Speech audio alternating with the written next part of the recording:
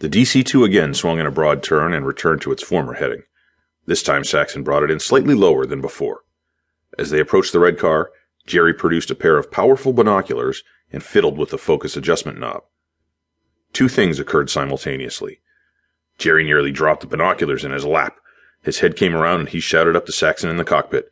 "That driver's a girl," he announced. At literally the same instant, there was a dazzling explosion of unfiltered light from below. Battle-trained reflexes instantly came into play as Saxon pulled back on the stick, lifting the transport out of the reach of a potential ground attack. As the ship rolled over on one wing, Jerry and Weed scrambled to secure a bracing grip on something solid. The open field below was briefly visible through the line of windows on the far side of the fuselage. Jerry gaped at what he saw below.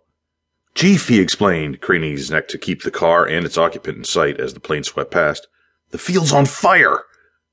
As if by magic, all four corners of the cornfield had simultaneously erupted into boiling blossoms of flame. As they watched, the lines of blazing corn began to converge on the halted auto in the center of the field.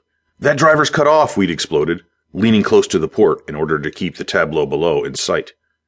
It was true. Evidently the field had been treated with some highly flammable chemical. The oncoming walls of flame were advancing on the stalled car with alarming speed.